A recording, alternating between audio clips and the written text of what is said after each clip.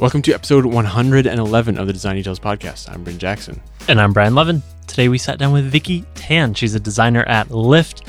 Previously, she did research at Google, and she comes from a really interesting background, which we'll get into. Before we do, a couple things. First, if you want to hear more podcasts about design and development, go to spec.fm. That's our network that we've created. There's 6 podcasts on there right now, more coming soon, all aimed at helping designers and developers level up. So again, that's at spec.fm. And second, before we get into the episode, is we want to thank our sponsors for making this show possible. Yeah, got 2 of our favorites back, and that's Dropbox and Wayno. Wayno, you've heard them on the show. We talk about them a lot.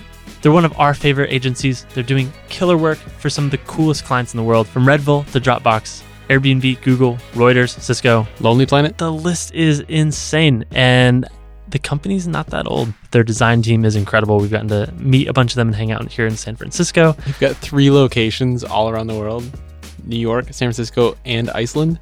Yes. So if you're near there, definitely hit up their team. Go meet with them. If you want a job, go to wayno.co, ueno.co. Hit the careers link in the header and tell them we sent you. They are hiring for designers. Basically, they're sponsoring the show because they want you to know that they exist. They are supporting what we do with the podcast. So the least you can do is go check them out. They're at wayno.co, ueno.co, or go lurk on their Dribbble. Like, their Dribbble It's is insane. Unbelievable. But seriously, if you're looking for a job, they are like the best place you could go in client services. They're a truly incredible team. So again, that's wayno.co. Huge thank you, Wayno and Hallie and the whole team for sponsoring the show. Second sponsor, Dropbox. Dropbox is this syncing service that keeps all your files on all your devices, or not, depending on what you choose. I use Selective Sync aggressively. It's the best tool, but I can use that in combination with previous versions, things like that. And like, they have the best sharing tool across the board. What does all this mean? It means that all of your files are on all your devices all at the same time, no matter where. If one of your devices explodes, if you drop your phone in the water, all of your stuff's still safe. And that's beautiful. If you have multiple computers, multiple devices, you're traveling, it's a godsend. For me, it's keeping all my files in sync between home and the office, between Bryn's computer and my phone, so we can have all of our podcast stuff on the go. It's so simple, so seamless, and it's really easy to set up. It's customizable, configurable. You can send files to anyone. It's your box. You can choose to drop it or not. It's totally fine. Again, we use it for everything. If you aren't using them, you should go check it out. Go to dropbox.com, poke around, sign up, and start keeping your files safe. Yeah. Thanks once again to Dropbox. And with that, let's get to episode 111, Triple Ones. 111. With Vicki Tan. So I'm Vicki, and I like listening to podcasts. Good start. Mm-hmm. All right. Mm-hmm. Off to a good track. What else do you like? I like the color black. Whoa, I wear a lot of black. I didn't realize Okay. that. You're wearing all full black. design mode. It's very practical. If I spill anything on myself, As you do. right? Yeah, I do a lot. Or if I'm like not sure what to wear in the morning, it simplifies. It's kind of like the Obama thing. It's like one less decision to make. The Obama thing. I was Yeah. going to say the Zuckerberg thing. I think they both do it. And Steve Jobs. So Obama, Zuckerberg, Steve Jobs, and me. Wow. Good. Decent company. Good Yeah. company. And so if you've got all these, you just get buy like a couple of black things that you like a lot, like high quality black things. Talked with Mackie about this. God, high quality black things. And then every morning, all you have to do is like, okay, black jeans, which slip-ons, which black shirt, and that always matches. And you always look pretty like chic at work. Pro tips. Yeah. And And then what? then you just have to make sure your bangs are right. Yeah, those are some like hardcore bangs. Those are the bangingest bangs. It's kind of become a thing at work because I have a comb that I carry around. Because it's just, if you have bangs, you have to consider these things. Like San Francisco's windy. Mm-hmm. If you have bangs, you have to consider these. You just have to, I'll just comb them every once in a while. And everyone's like, what are you doing? I'm like, what are you not doing? Combing my bangs. Yeah. Amazing. Yeah. Okay. Okay. The important question. Yep. What kind of motorcycle? I have a CB77. It's a super hot. It's a 305, and it was my first real motorcycle, like grown-up motorcycle. Grown-up Prior motorcycle. to that, I had like a Yamaha YG5. It was like a trail Mhm. bike. And then before that, I got into motorcycles. This is going to sound like hipster. I was riding a moped. Not only was it a Classic. moped, it was a Puch Magnum, which means it was like a top tank, and it was all powder coated. It was like powder coated purple and white with like turquoise, like mint, accents. That is hipster. Yeah. That's amazing. Sorry. Mint and white. Sorry, but now you have an adult motorcycle. Yes, exactly. And you recently rode it through Vietnam? I rode a motorcycle through Vietnam because Yeah, you don't bring your own bike with you, dude. Not Come on. that motorcycle. I rode a different. It's called a Honda Sufat Win, and Don't know that one. It's kind of crappy and little. It was like a 110.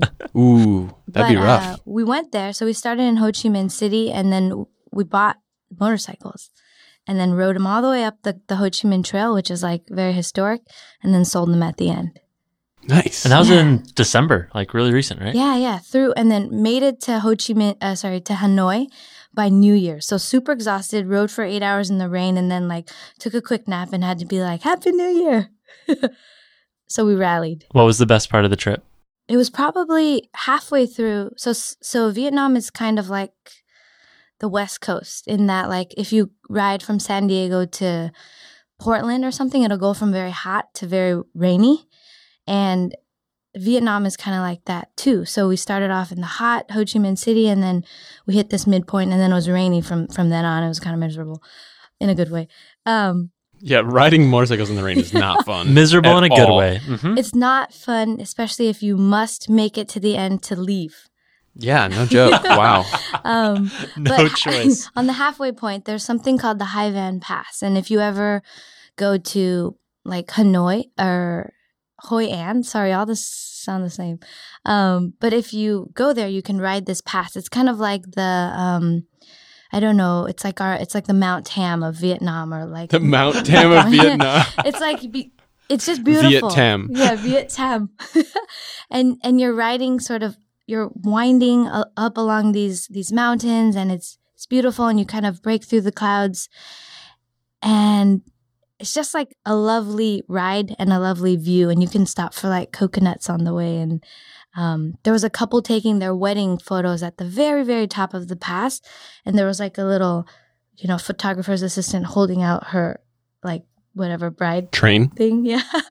And it was just like this epic view. But it was a nice like lead up. And then from there it was downhill.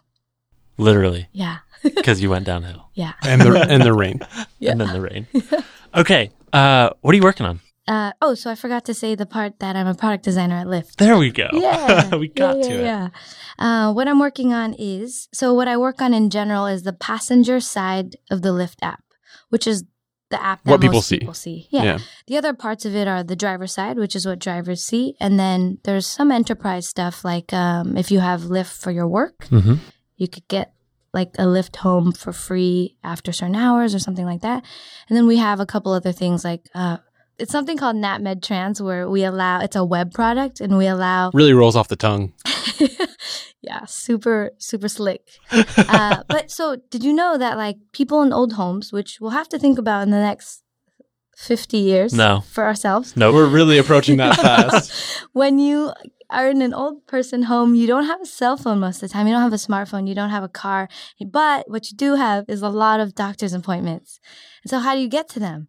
These old people home administrators have to call taxis. And you have no way of like tracking, like, did your old person get to their appointment?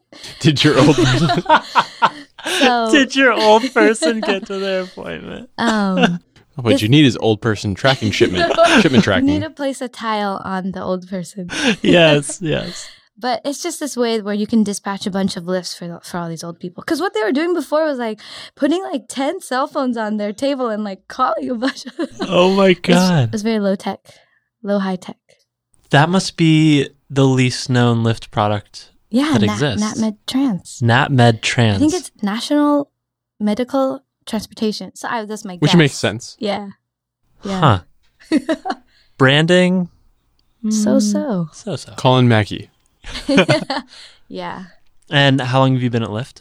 I've been there nearly 2 years. Nearly 2 years. Nearly, yeah. I like to round up. Year and a half, nearly 2 years. Yeah. Counts.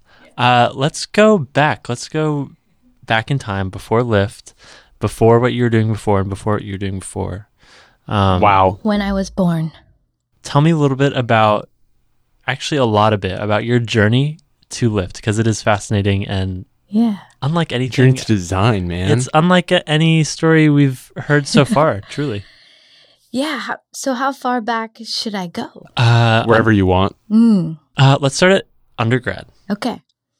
Cool. Undergrad, I studied behavioral psychology at UCSD, which is a great school for music and not for sports. There's no sports teams at UCSD. Good to know. Yeah. Was that a downer for you because you were studying behavioral psychology? No, actually, I don't watch any sports now due to that fact. Oh, interesting. I've never been forced to watch sports or drink beer. But what about like MotoGP? What's MotoGP? It's like the F1 of motorcycles. It's Oh. amazing. I don't know. Now you Should I know. be? That's the sport that matters. Link me. Is that a sport? Yes. Is racing a sport? Mm. Do you think it's not? All right, fair. Okay, whatever. I don't know anything about motorcycles. I actually don't know either. I only know one thing about one motorcycle, which is mine. And that's how to make it go. Yeah. Anyway, I was in university. I'd originally started off studying biology, but I just couldn't do the organic chemistry, so I switched to psychology because it made a lot of sense to me. Like it was like science for the real world. It was like, why do people behave the way they do? And it was a way to explain people who are very mysterious. Okay. And then when I graduated there, I'm kind of lazy. Don't tell my manager, but I'm They're like probably listening. I'm a lazy person, and I felt like I never really enjoyed working during college, and I wasn't super keen on working after. So I had this grand idea. That was my life. Right? I had this idea that like I'll just stay in school forever, because actually school was very enjoyable for me once I found like the thing that I liked, Which was? which was psychology. Okay. Like behavioral psychology was super interesting. I wasn't sure if it was like an extracurricular Yeah. Extracurricular? extracurricular activity. Yeah. Well, no. At the time, it was psychology. Or just like understanding the things. Understanding the things. Wait, what? It's my goal. Psychology equals understanding the things. The things. Yeah, as a sort of general. Wait, that's what it literally means? to me. Oh. It's like, holy shit. So you wanted to stay in school. You wanted to stay in academia. Right. So I'd heard that you should get some experience in research if you want to go do research. So I started working at UCSD, and my very first job was at an alcoholism lab at UCSD, where I would get college students drunk No. off of lab grade ethanol. What? Super What? Sounds tasty. like the most miserable Super way to do tasty. it. And so ethanol, it's kind of like rubbing alcohol. And what we would do, also we were trying to understand if alcoholism was... Were you injecting them? They would have to drink it like through a straw with no ice, with diet soda, while I timed them. Because there's like there's an optimal like absorption rate. And so I'd be like, all right, drink now, slower. Anyway, the point was to get them the point was for them to get drunk. And they got paid for this, I assume? Yeah. What was even funnier is because they were getting drunk, I had to pick them up. So me had to pick them up. Where's Nat Med Trans? Nat Drunk Right, Trans. I know. I had to pick them up, get them drunk, take them home. It was like a weird date. but so get them drunk, and then I'd literally have to do like these cognitive tests. Like A1, B2. It was like kind of a weird maze where they'd have to match up these letters and numbers. It was strange. A memory recall test. I would strap them into like the equivalent of like a swayometer to measure how much they were swaying. And the whole point was A swayometer. I love to see it. how drunk they were getting. Because the whole thing behind all of this is like, if you're a high responder to alcohol, which means like any one person can have a drink, and like you can have a big response or a little response, as we know. Some people get super floored with one, and some people can drink like 10 and they're fine. What we found was that people who are high responders to alcohol are less likely to become alcoholics. That's it. And then vice versa. So I would give them everyone the same amount, and I would just try to see how drunk they got. You were pretty drunk. Yeah. And then I would also have to draw their blood. It was like very intense. Anyway, moving on. So did that for a little while. Moved on to UCSF, where I worked in pulmonology for a little while. Is that where Vicky Hart came from? No, that's also an interesting story. Vicky Hart is her Twitter name. Vicky Hart is my Twitter name. One time, someone cited my last name as being Hart, which is wrong. But in high school, and college, I was really into underground hip hop, and my screen name, my AIM screen name, this is embarrassing, was Vicky Hart Slug. Do you guys know who Wait, that? Slug from Atmosphere? Yeah. Seriously? Yeah. Bryn's from Minnesota. Oh, I've great. met Slug. Oh my God, I have two. I have several pictures of me like embracing Slug him. hugs? Yeah, embracing him and him looking like super creepy, like just That's bloodshot Slug. eyes. That's Yeah. how he lives. That's his part of his like persona. So as I got a bit older, I just dropped the Slug. Is all. That's amazing. Yeah. Atmosphere is probably one of my top played artists in my iTunes, which Really? would be High School. Really interesting. So Yeah. we align in that way, Nikki. Yes. Connections. Yeah. Brian Hart Slug. Brian Hart Slug. Changing my Twitter it handle. doesn't roll off the tongue quite as well. Thanks. So worked at UCSF pulmonology, not how I got Vicky Hart. But funny story about that, I had just gotten into a huge accident after moving to San Francisco, like on a Yeah, bike. that's hilarious. No, Oh no, my not God, yet. so funny. It was on a bicycle and I had like fractured my spine and had Whoa. all these Oh, crazy shit. stitches. And if I move my bangs, you'll see that I have like this sort of big scar Whoa, down my crazy. forehead. Oh, shit. But I got that job wearing a neck brace and having like 50 black stitches down my forehead. And I feel that I got the job because of pity. Like I went into the interview and I could barely move my neck. And I They're was like, we yeah. can't say no to Don't her. give me this job. Yeah. On a bicycle. Yeah, on a bicycle. Holy shit. Just because I was trying to be hipster and riding a non-braked fixed gear bike. Huh. So that brought you to SF. Yes, the accident. But yeah, so after I left UCSD, my family's from up here. I grew up in Cupertino, so I decided to come back. So worked at UCSF for a little bit, and then found a more exciting job at Stanford in pediatric oncology. So I was at Lucille Packard. That was exciting? No, that sounds exhausting Well, and draining. It is a little, hard. Yeah, really hard. but very inspiring. You'd be surprised, like these kids. I feel like you run into like your average 8-year-old and they're kind of just okay. They like take everything for granted and they might be cool, but like they're just a kid. These kids, because of their situation, are extra cool. And as well, like the doctors, the nurses, and just everyone around them are extra positive and not in this like, self-help positive book way. They're just like It's not like cheesy. Right. They're genuinely just, it's almost like this, it's kind of, backwards because this crazy thing happened and then they're extra thankful. It's like the zen of shittiness. Yes. The art and zen of shittiness. Someone should write a Medium post. Done. You're going to do it? Absolutely, I am. So I was there for a couple of years and it's an interesting job working there as like, doing that type of research. It's interesting. But it's not, it's like fulfilling in a extrinsic way, right? Like you're helping these kids. They wouldn't otherwise have treatment. So it's crucial for them. And like the cause is interesting and the research output is interesting, but the day-to-day is quite tedious. In short, like if there's a SOP, which stands for Standard Operating Procedure, if there's a SOP for what you're doing, it means like probably a machine could do it.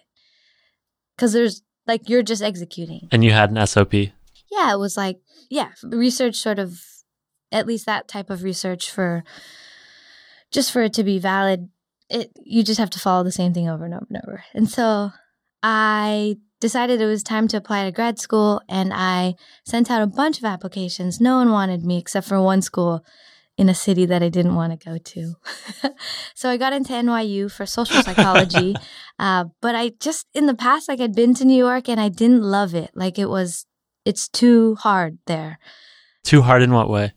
It's like there's the weather. There's like all the people. The people are like strong competition.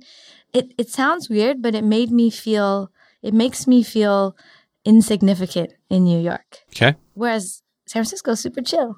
So had sort of, that was my plan. And I had spent a lot of time applying. You've got to write a big essay sort of thing to get in. And so like after that happened, I was like, I don't know what to do. So had some friends who worked at Google, and somebody referred me into a position. How do I explain it? It was like an experimental group that was trying to understand how to better hire and assess people for the long term. So that's like a mouthful, right? Mm-hmm. And what they realized at Google, and this is sort of post-brain teaser era, is that like we're doing interviews wrong. Like we're running them like first They date. realized that brain teasers were wrong. Right. Yeah. Right. No one cares how many golf balls fit in a bus. Except for golfers. Golfers who ride buses. Golfers who, ride buses and need a lot of... They care a lot and they should work at Google. Yes. So at Google, like when they hire someone, they want you to stay for a long time.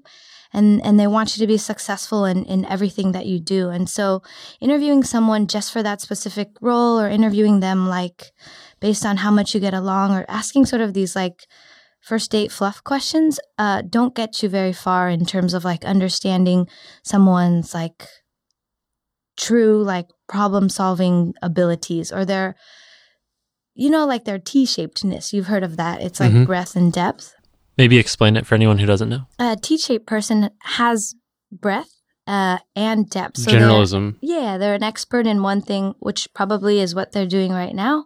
But they also have this breadth of skills that like will hopefully apply to many disciplines. And it's because like we know this, like people aren't going to do, like it's the 21st century, you aren't going to do what you're doing now for the rest of your life. Like you do something now for a couple of years and then you find something sort of tangential that you like more, that appeals to you at that time. And then you kind of keep switching roles. And so at Google, because they want you to be there for a long time, it's important to know that someone's going to be successful in all of these roles at their lifetime at Google.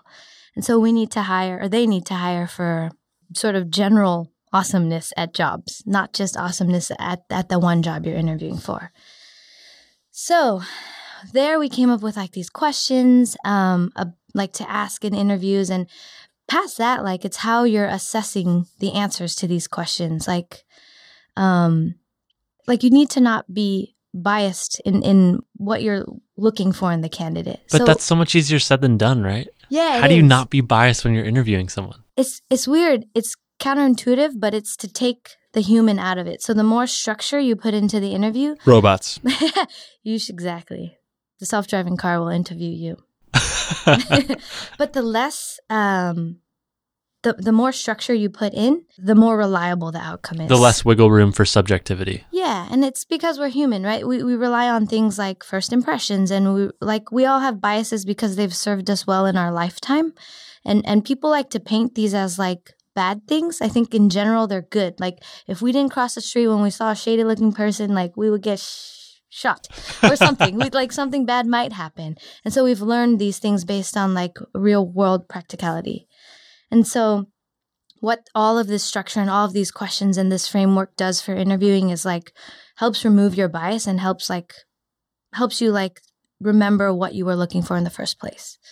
Could you give an example of like what that structure means? Is it like predefined questions? Is it a like process of interviewing multiple people? What does that structure mean? Yeah, so part of it is the training and like understanding what makes a good interview question and all of that, the bias training. But really it boils down to like, if I ask you, Brian, like, tell me about a time you faced a difficult challenge. Like this isn't a super novel question. But if you were super nervous or you didn't have that much experience and you just gave me sort of a little stub of an answer and I sort of dismissed it like, well, he's not that sort of experienced. that would be one way. And I think that happens often, like it's an interplay between the interviewer and interviewee. But these structured questions, they have all of the follow-up questions built into them. So it means that I would probe you and I would say like, well, like I would ask you all of these follow-up questions no matter what you said. And then past all of that, the answers that I'm looking for, I would have thought about in advance. So based on your level and based on the question I asked, I would have already known what I was looking for. So it's not so subjective and it's not like reliant on my memory and what sticks out to me. It's a matter of me comparing your answer to like a rubric.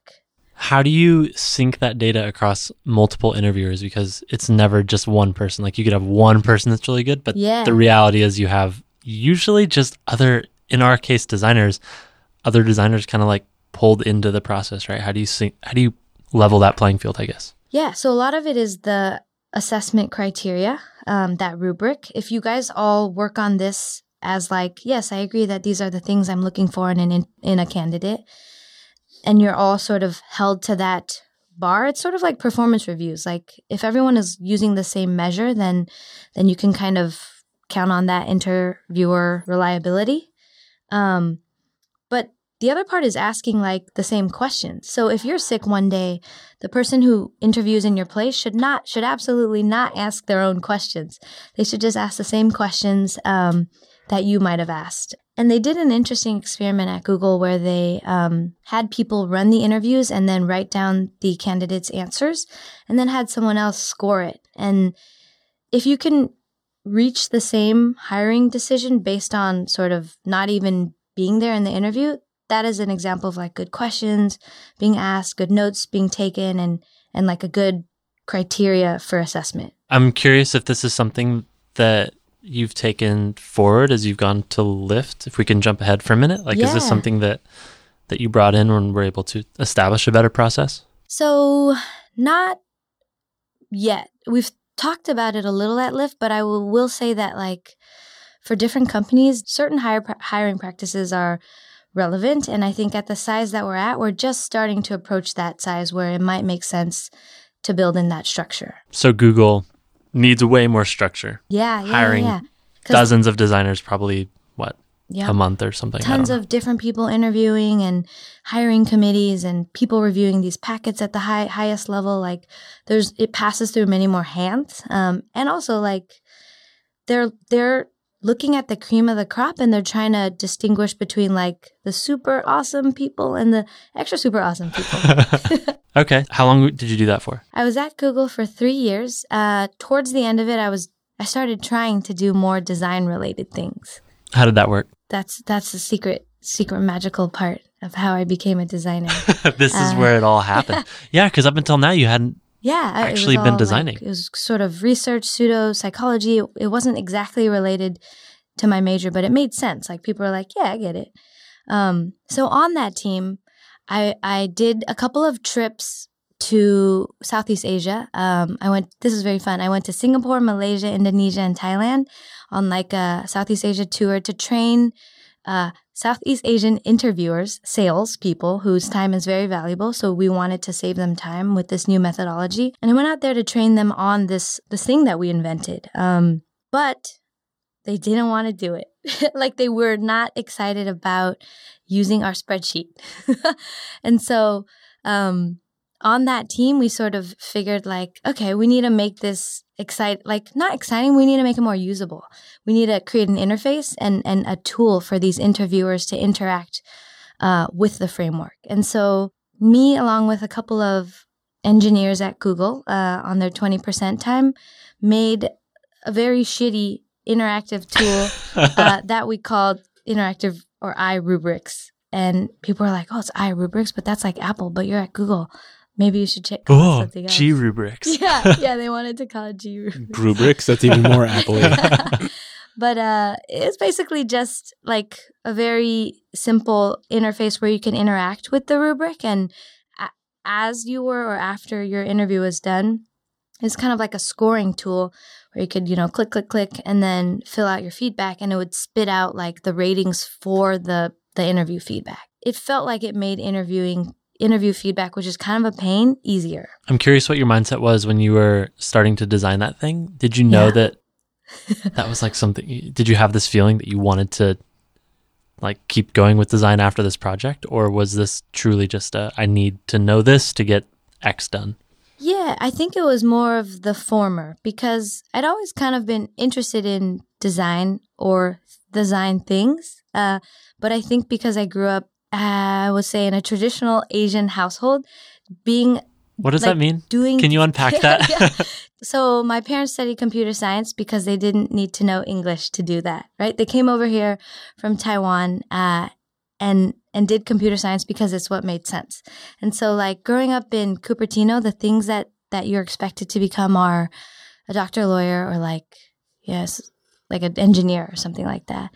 And which is why I studied biology at first at UCSD, and which is why I ended up doing psychology because it was still technically a science, like it was a social science. But it was never an option in my mind to become like a designer or an artist because it was just like what starving people do, right? Like it wasn't a real. And we're all starving. We're Vicky. so hungry. Thirsty. It Really, wasn't we are thirsty. Like I guess, or even more so, like I didn't know anyone that was a designer, and like I didn't feel that throughout high school. I didn't draw, you know what I mean? Like, and so all of those things combined, I was like, I must choose something more practical. And so in the back of my mind, I was always interested in like some of those things, like ceramics and like music. It wasn't design, but like there were aspects of creativity, I think. And so I had this really amazing manager at Google who has like a real talent for just finding people's talents. And I think she sort of understood that this is the direction I should go. So she pushed me towards that and also helped me like take like a class at night, and like she sort of allowed me to learn more about design while on a team that had nothing to do with design. It was kind of great. Could you share? I think it's always interesting to hear stories about good managers because I think managers have different opinions of what a good manager is, and I think certainly from my own experience, it's usually not the formal things that you would think about that make a manager good. It's usually like some of the subtler, nuanced things that they do, and kind of like what you're saying, helping you find things that they think you're going to be good at. Do you have empathy? Yeah. Straight up. I'm curious if you could share more about like how you think your manager knew that, or like what your manager did to kind of pull that out of you. Yeah, that's a good question. Maybe better for her. Fair enough. But speculate. Yeah, I think so. When you're on a team like that, where you're kind of operating like a little startup, because while your main function is this research thing, in order to evangelize it to the rest of the company, you need other things like you need to run some data, and you need to like train people, and you need to make decks, and like sort of. I think she saw who gravitated towards what, and paired that with like her own understanding of what people's strengths were, and then kind of came up with this like, okay, this person can realistically do this. And I think Shannon was her name in particular, was really good at like listening. That's kind of like empathy, but and really good at like making use of one-on-one time. I think it's really easy to have one-on-one time that is chats, like casual chatting, which is like fun and like you become friends. But she made it a point to like focus the one-on-one time on like, how can we make the most of this time for you and like your career? And that was the first time I ever had. That was the first time I even had a one-on-one at Google. And so it was very like mind-blowing. I was like, wow, this is like life coaching happening. I'm curious, Bryn, do you guys do one-on-ones at Sidewire? Some teams do. Some teams spend so much time together talking about a lot of that stuff specifically. So like Michael and I don't do one-on-ones. Okay. But we hang out like constantly and have long conversations about these kinds of things. Like it's not just us having fun, it's talking about like goals and things like that. We've been working together for so long before this. But it's not a one-on-one in the sense of like career development. and things like that. It's about solving the problem at hand. Again, we don't do one-on-ones. Okay. But we definitely have those conversations. Like, I think we know where each other is coming from, so we naturally kind of tend to have those conversations when they need to happen. Mm. This is interesting because I'm just starting to have my first one-on-ones at Facebook. Oh. Right before that, You didn't have them at Buffer? I guess I had one-on-ones at Buffer. This one is more. These are definitely like more career related. I think it's interesting to hear other people's stories about like what makes an effective one-on-one. So to hear you say that is really interesting. It's not. You can become friends with your manager, right? Yeah. But a lot of times it's better when that's not the point of the one-on-one. Right. How are you finding yours, though? I look forward to them every week, so I think that's a good sign. I think in the day-to-day frantic things going on all the time, it's really hard to just like get your thoughts together. And so to have, for me, it's just half an hour a week to like have a focused conversation about higher level topics is like breathing room. It feels like a rest stop to talk about important things in the middle of the week, get out of the pixels and things like that. Definitely. So for that reason alone, I look forward to it. Yeah. Yeah. I've also found that what helps is like throughout the week, if there's anything ever you're thinking or sort of stuck on or something that's come up, if you write it down during the week and then save those for your one-on-one with your manager, it makes a one-on-one much more useful. Like rather than what pops into my mind Don't wing during it. this. Yeah. Yeah, if you prep for it, yeah. Agreed. Yeah. So where were we? What happened next? You're at Google. Yes. You took on this project. You toured Southeast Asia. So fun. And you built this little interface to make parsing the interview process a little bit better. Right. So at that point, like we validated that and it got passed off to the actual team that works on that internal tool. So that's great. Like if you work at Google, you might use something like that now, maybe for non-tech hiring. I don't know. And so I was like, all right, this is what I want to do. Like, or at least something like this. There was big questions about like, is it UX or is it UI? Like, I think when you're not in it, there's a lot of words that you don't know, like you don't know how they go together. So I tried to learn as much as I could about it. Like I have a lot of books that I still haven't read, but I like bought them and I have a stack of them. Don't we all? Right. They're nice looking. They are pretty books because someone designed them. Yeah. Of course, like the first one you crack open is like the principles of user experience and it's like a textbook and it's super dry. And I think that's what derailed me from reading the rest. It's almost ironic, right? Yeah. The principles of user experience design and they didn't do boring it. as hell. I've been reading the interaction of color and oh my God, the text is really hard. I don't think Josef Albers spoke English very well. Oh. But man, the principles are so good. So I it's thought like you were going to say the pictures are so pretty. You have to like dig for gold kind of thing. Yeah. If someone could make some sort of thing about it. An auto gold digger. Yeah. A gold digger for design textbooks. For design nuggets. Yeah. Ooh, design nuggets. So what happened next? Like you are getting to the end of Google. You know design is kind of the next thing. What did you do? Yeah. So I talked to a bunch of people at Google that were working close to design. Because at that point, I wasn't really sure, a UX researcher was also a viable option because I'd been doing research. I was interested in design. It kind of made sense. It would have made sense to do that. But I was also really just interested in the actual design part. So I talked to a bunch of designers there. They advised me on like the 20% path, which 20% at Google is the idea that you can take one day a week, or if you're not an engineer, I don't even know if they do it like this anymore, but it ends up being like all of your free time. And the way it worked there was you should take a couple years, maybe like at least a year with dedicated 20% time where you help out a team at Google with like kind of like intern type work. Like you do a little bit of design with them, or maybe you help them with icons or just sort of stuff to learn the ropes. And then after that, you should try to transfer internally. And honestly, I again, this goes back to like being lazy.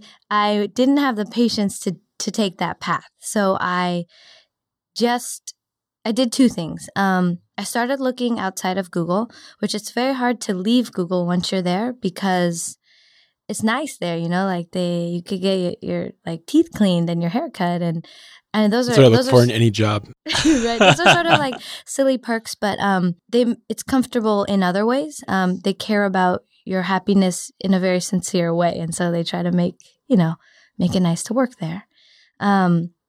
So I did an internship at Google for 3 months, but part of the deal there was that I had to leave my full-time job to do the internship. And it was with just a design team there, and I was working with them as like the second quote-unquote designer or helper. And they didn't have any headcount at the end of 3 months. So then I just started applying to all of just companies that I knew. Some startups, like I applied to Facebook, Twitter, Instagram, IDEO, I don't know, all of Airbnb, the sort of the names that you think of when you think of tech companies. And mostly all of them were like, nope, you don't have any experience. And all of the job descriptions, I think at a minimum you needed 2 to 4 years and some more, but none of them were like 0 to 1 years of experience. Job requirements, at least 0 years of experience. Yeah. None of them were like, you should have an interest and like a positive attitude, but it's okay. Yeah. But it's okay if you don't have any experience. And the ones that did, they were for interns, and I hadn't gone to school for design. And so part of what I considered was like, should I go to CMU? Should I try to like go to CCA or get a degree? And so talk to people about that. And there was mixed feedback. Like some people feel strongly about that, and some people, say that like the best way is to just get on the job. It's a little bit of a catch-22 if you can't get a job without experience. So that is true. A couple of places responded to me. I talked to Dropbox a little bit about a design research position, which didn't end up being right. I talked to Twitter about a design team that was doing ads, and in the end, they didn't want me, so I cried about that a little bit. And finally, I talked to Lyft, and at the time, I didn't know much about Lyft's design team, and I think that still might be the case for a lot of people now. What is there to know? Pink. Done. Hey, it's a gradient now. It's pink to mulberry. Duh, Bryn. Yeah. Duh. Have you not noticed? But, because it's just like a thing. It's very transactional. Like you request the ride and really we want you to spend not that much time in the app. And people hadn't thought about it like they thought about like, I don't know, what companies are known for design, like Dropbox and Airbnb. So at the time, Lyft's design team was just 2, and they had just added on a third designer from the brand team. So it was Frank, our director of design, and Mark, a lead product designer, and both of them were there from Zimride days, which was the predecessor to Lyft. It was like a long distance ride sharing web platform, and then they pivoted to become Lyft, which was like at the time they called it Zimride Instant because it was like instant carpools. And the third person who they added on from the brand team was an intern named Harrison. Hi, Harrison, who named Lyft. Oh, wow. Yeah, and so He belonged on the brand team. An intern? Yeah. He named it as an intern? Yeah. That's pretty cool. So he had been Sorry, what's Harrison's last name? Harrison Bowden. He went to work for Lyft over a summer, made like all the like some marketing videos, I believe, and then basically John Zimmer asked him to stay and to leave college and to stay. And so he stayed. Because if John Zimmer calls you, you stay. But like when that pivot happened, he named Lyft, and it was LYFT because I think something with the domain name probably, as always. Domain name availability is the great constraint of product naming. Mm-hmm. Yes. And he also designed the logo, which really has remained the same ever since then. So the one guy is responsible. That's pretty amazing. Yeah. Cool.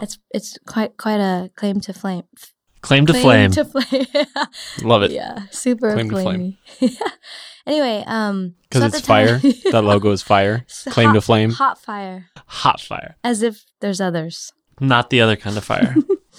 So he it was Frank and Mark.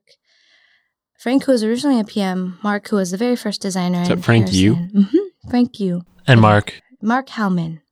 Those three interviewed me. And so I was their first external hire and their first girl designer, which is like, dude, I don't have any experience really. I mean, I have other experience, but like in terms of strict design experience, I wasn't like overloaded with it. And like, I'm like this random girl that showed up one day. But you heart slug, so done. Yeah, that was it. Harrison's from, no, he's not from, I always get this mixed up. He's not from Minneapolis, but he likes slug too. So the first question we should ask Frank and Mike is, why did you hire Vicky Hart? And Mark, yes. Or Mark. I meant Mark, not Mike, sorry. Yeah, and that's a good question. I think it's very interesting because it kind of comes back to, and I've asked them this, but it comes back to the whole like kind of like Google interviewing thing. It wasn't that I knew or didn't know design stuff. It was that I had other stuff that they felt lent well to design stuff, right? Like, so I basically presented that interviewing work that I did, and they must have been moved by what was behind that work. And I'll continually hear in reviews, that is from Frank, that it has to do with like excitement and passion and like drive. And really that's all you need to learn. Like anyone can learn this stuff. You just have to want to or to believe you can, I think. I agree. Yeah. I think design is held up on a pedestal, but it's a learnable skill. Well, what I was curious about is actually just going back a little bit to that hiring process and what it was like for you putting yourself out there as someone who admittedly didn't have a whole lot of hard skill design experience, applying to the big tech companies. Just talk a little bit about what made you think you could apply if you don't know what you're doing? No, seriously, what was that like? How did you put yourself out there? What was your portfolio like? How did you try and sell yourself as someone that really wanted this, but she dressed in all black? Well, I mean, that's a job requirement for any designer. So it was very scary. And it was definitely a process. I think it began just talking to people at Google, and like, I think in the comfort of Google, it's a little bit more accepted to inquire. I remember at one point I wrote an email to, the Creative Lab in New York, run by I think it's Robert Wong. It's like the Google in-house agency, and they're known for like kind of all the flashy stuff that Google does. I'd never heard of that. I haven't heard of it either. It's it's like an in-house agency, and they only hire like the 6 or something like every year, or some like very well-known thing in Google. And I remember emailing him. I'm like, hey, Robert. Hey, hello, sir. And then I kind of gave him my spiel, and I was like, what do you think? Like, would you consider taking me on, despite all the things that would say holy otherwise? shit, so you just shot for the big leagues first right out of the gate. I mean, and I basically contacted all the groups in Google that I was interested in. And you only got accepted to NYU. Exactly. I mean, because I figured it couldn't, within the sort of comfort of Google, it couldn't hurt, and everyone was very supportive. And if anything, the worst that could happen is they could say no, or they could want like free help, or, I was just asking for, can I help with anything? So there I got a sense for like, okay, I really have nothing to offer. But they gave me tips. They were like, okay, you need to build out your portfolio. Even if you don't have a design experience, you need to put things that represent design or your interest in design. So I had some friends who did UX. I did a little hackathon with them. And actually we won. I didn't do much. I think I just designed like the logo or something. And I sat there while they did all the work. But it was like a Google Maps transportation hackathon, where it was what can you do with the Google API that's like most remarkable. And we made it was called Wiggle, I think, like the Wiggle. And it was, when you're riding a bike around the city, like you'll pull out Google Maps and then it'll try to find like the best bike route. And then you'll kind of forget your route half the way if you're like me. This is like, it was a web thing where you could preview your route, Street View, like it would be as if you're on the bike riding, and then it would pick the least the lowest elevation route, kind of like the Wiggle. And so that was our thing. Wait, what's the Wiggle? The Wiggle, what do you mean? What's the Wiggle? What are you talking about? Both of you are not joking. Not joking at all. How long have you been in San Francisco? 2 years? Are you The talking Wig- about Lombard Street? No, that's the opposite of the Wiggle. The Wiggle is a bike path that goes kind of through Neither of us the ride city. bicycles. Oh. fine. Oh, are you even designers? Nor do I now. But it's a bike path that goes through the city that kind of wiggles through, I don't know where it's from, like from the Mission through Panhandle, somewhere. I'm not good with areas. But It I was goes like, from that's one not that place far. to another to it another. goes like Mission to the Panhandle's no, like maybe 8 like blocks? I don't know. part of the city that can be hilly, but it somehow magics it's a flat way through it. Okay. And it's got like, you'll see the green like things. I think now it wasn't labeled before, but it's just a magical way to get through the city without going up any hills. So that was like the essence of this This story thing. makes way more sense now. Yes, that was a key piece of information. Yes, yes. So anyway, I did things like that. I was kind of really interested in IDEO. I got on this thing called Open IDEO. It's like this open source, I don't know what it's called, community where like they have these challenges that are to solve problems. Like I think the one that I participated in was about like, it's this thing where you can get together from people around the world and form teams and then basically like create whatever you want to solve this problem that they pose. And so I participated in that, and I was like this finalist on this thing. And so I found like all these like side projects to work on to like fill my portfolio. I love this answer. You like, yes. Okay, keep going. Sorry. This is a great answer. People always ask, what do I do? It's like, yeah, you just you find gotta do just something, anything, like anything. things that aren't even real things. Like People are just like, okay, I need to come anything. up with a product that's going to make money and put that in my portfolio. No. Just no. make something. Or just anything, like anything that reminds you, or one, you have to want to do it. Like it has to be kind of fun and exciting for you. But just like if you bug all of your friends who are somewhat doing what you want to do, I'm sure they'll have the ideas. And so, and then I put some of like the Google, it was a matter, I like put like decks on, like presentation decks that I had made in roles and like a t-shirt I had made for our interviewing team. It was super nerdy. Like that was what my portfolio consisted of. And I got on, I was like Cargo Collective, and I was trying to like figure out CSS, and I had to get on Treehouse and learn like a little bit of that. And it was just like, there's so many things. But I did them slowly. I made this portfolio and I sent it out, VickyTan.com. Sick plug. Yeah, it's not active anymore. Oh, I know. I have no use for it. what I know. are you talking about? Do a white background that says Vicky Tan, Do a comma, black background. It's just a t-shirt and Oh pants. shit! Oh my That's a good bangs. idea. And it says That's a great idea. Vicky Tan in white letters across the front and a Yeah. nice Nope, big dark serif. gray. Dude, no, not with a picture of her in the background, like the clothing. Okay. It says Vicky Tan, comma, designer, and then it has a link to your Twitter account. Okay. Wow. Maybe.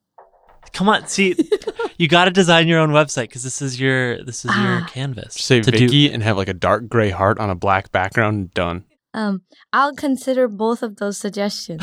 I will take both of your critiques into consideration. No, but okay. So if you told me like you mentioned like I don't know why Lyft hired me.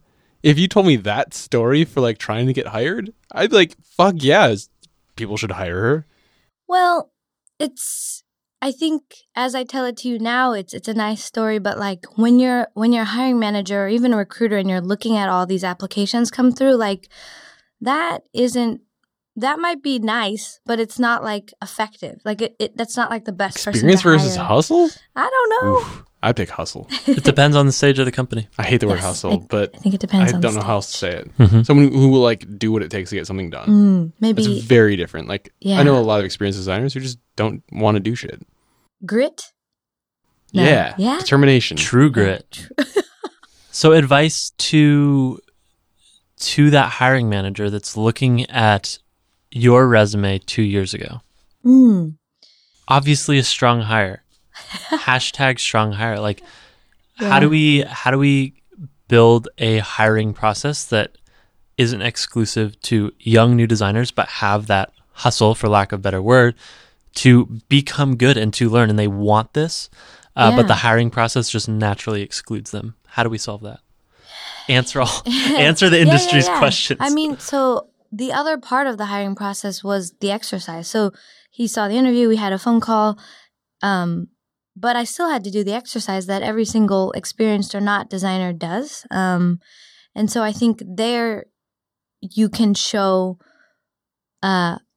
what you're willing to do on the spot. Like you basically have a weekend. At the time, it was like redesign Lyft's rating and payment thing. We don't do that anymore. And so I just spent the whole weekend trying to do that. And so I think for the hiring managers, it's good to have that bar in place. You certainly don't want to accept any old person off the street with no experience and nothing to show for it.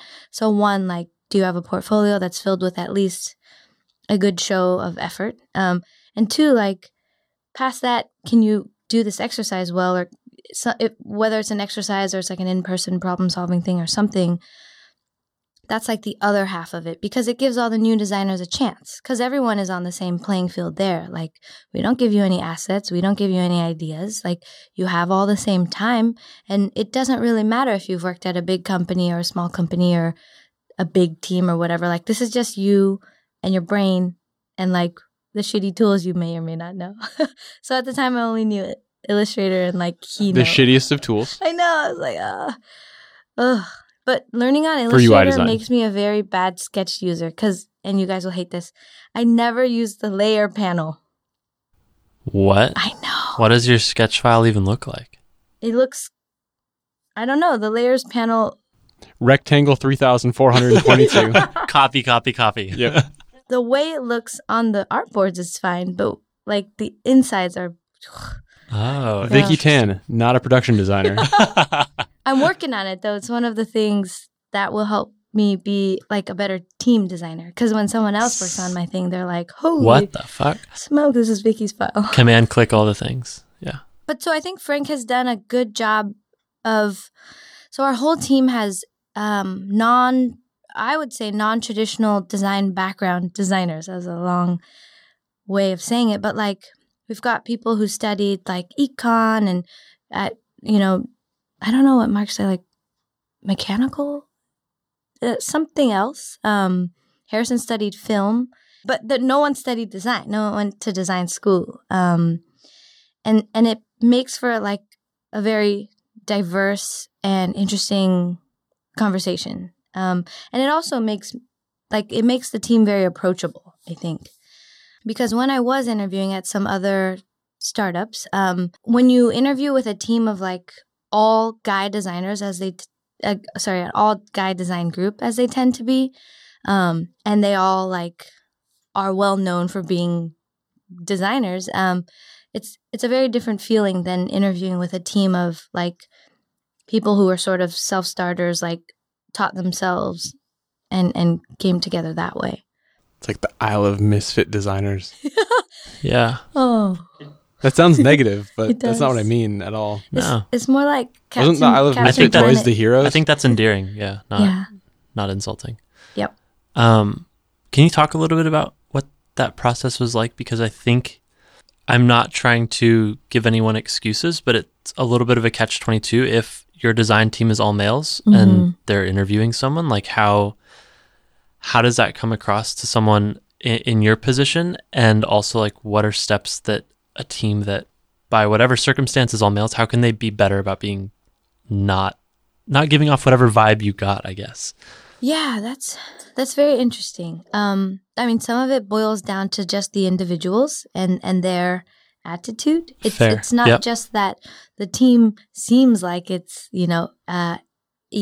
egotistical or has a lot of ego. It's that like there actually was. Yeah, on any with any individual designer, there is some level of like, yeah, I'm kind of badass, and rightly so. Like if they are, then you should be. But how can you not like? There's confidence, and then there's like cocky, right? It's a fine line. Also, if you're like a new designer too, it can be intimidating. But like knowing you're good and like yeah, no, I'm kind of a big deal. Like, yeah, knowing you're good and saying out loud that you know you're good are two different things. And then you throw in the interviewing context where like you're grilling somebody or you're Yeah, asking them to answer all these yeah. questions. It's very tricky. Do you know Ryan Putnam? I do not. Or like Mackie Saturday? I do know him. He's so humble, Yes. but he's like borderline legendary, right? Yeah, Like yeah. so incredibly talented. Yeah. So so to answer your question, like that is what hopefully you should try to do. I mean, part of it is being self-aware that like I know I'm good, but like I might be coming off a certain way. And some of it is just like company culture stuff, like catching yourself when you are saying or doing things that might be offensive to people who aren't exactly like you.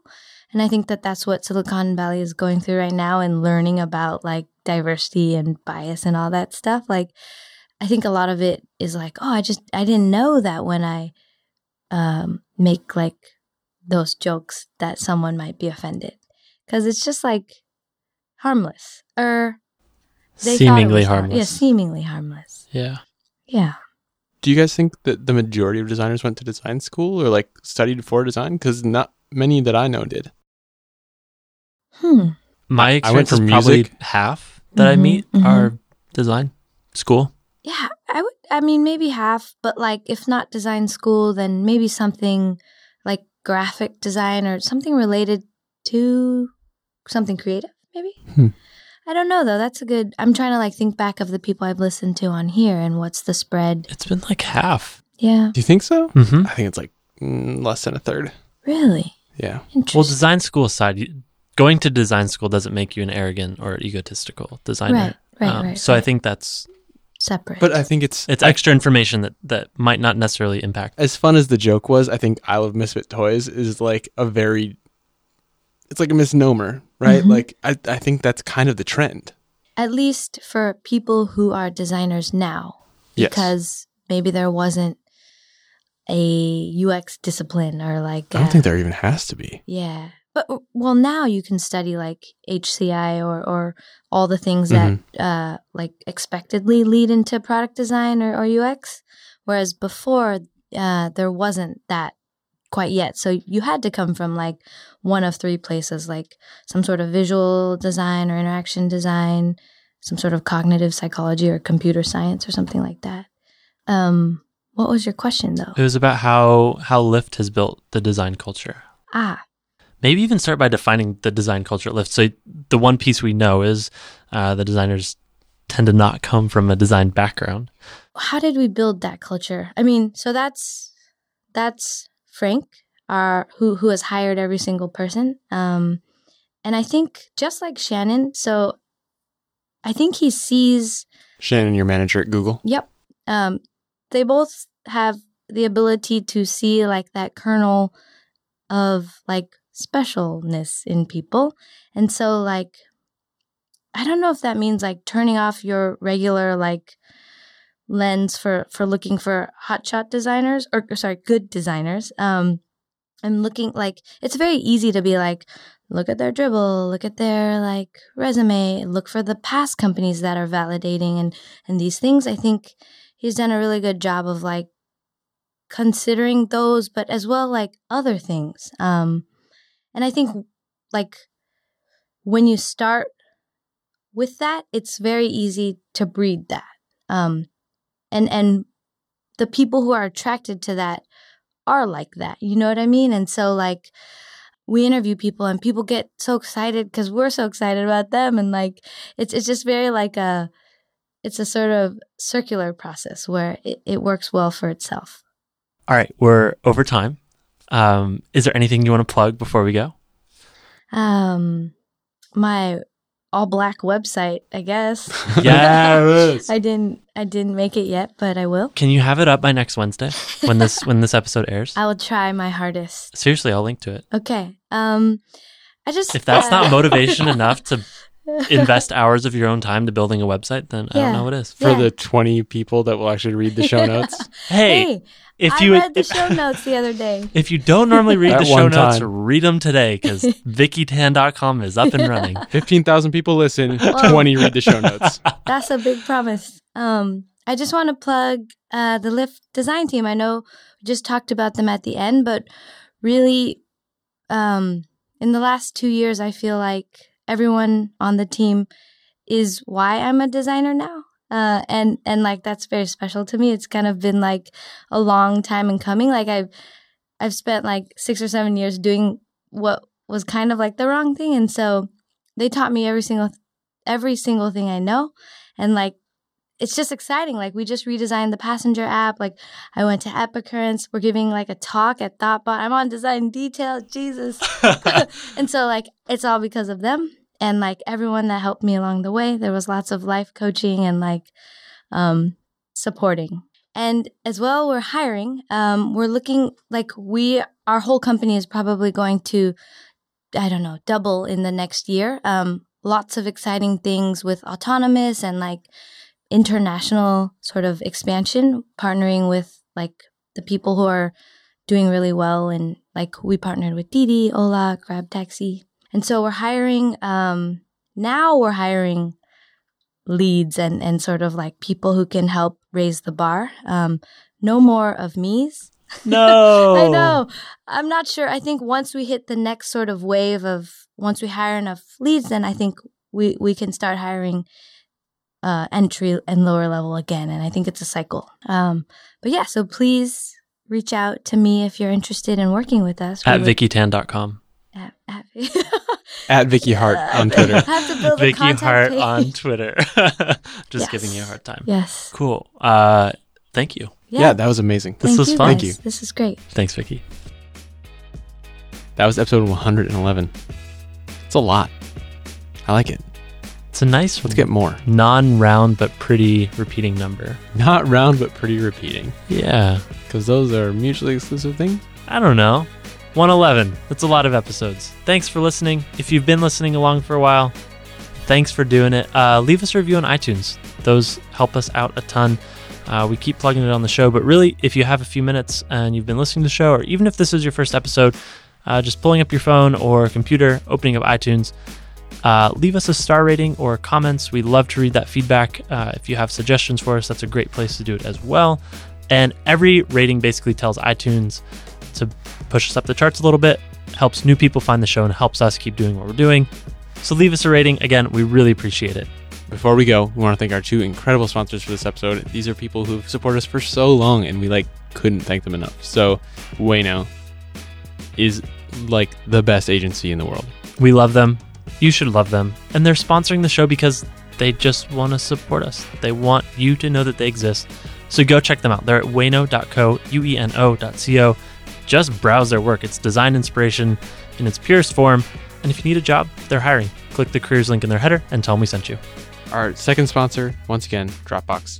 Dropbox is a syncing service that lets you work the way you want on any kind of file, whether that's Sketch, PSD, if you're writing code, if you're doing whatever it is, with any device, phones, computers, really anything. Like anything that can access the internet can pretty much run Dropbox. From wherever you are, with anyone you choose, so you can start building awesome things. Go check them out at Dropbox.com. Thank you once again to Dropbox. We'll see you on Monday.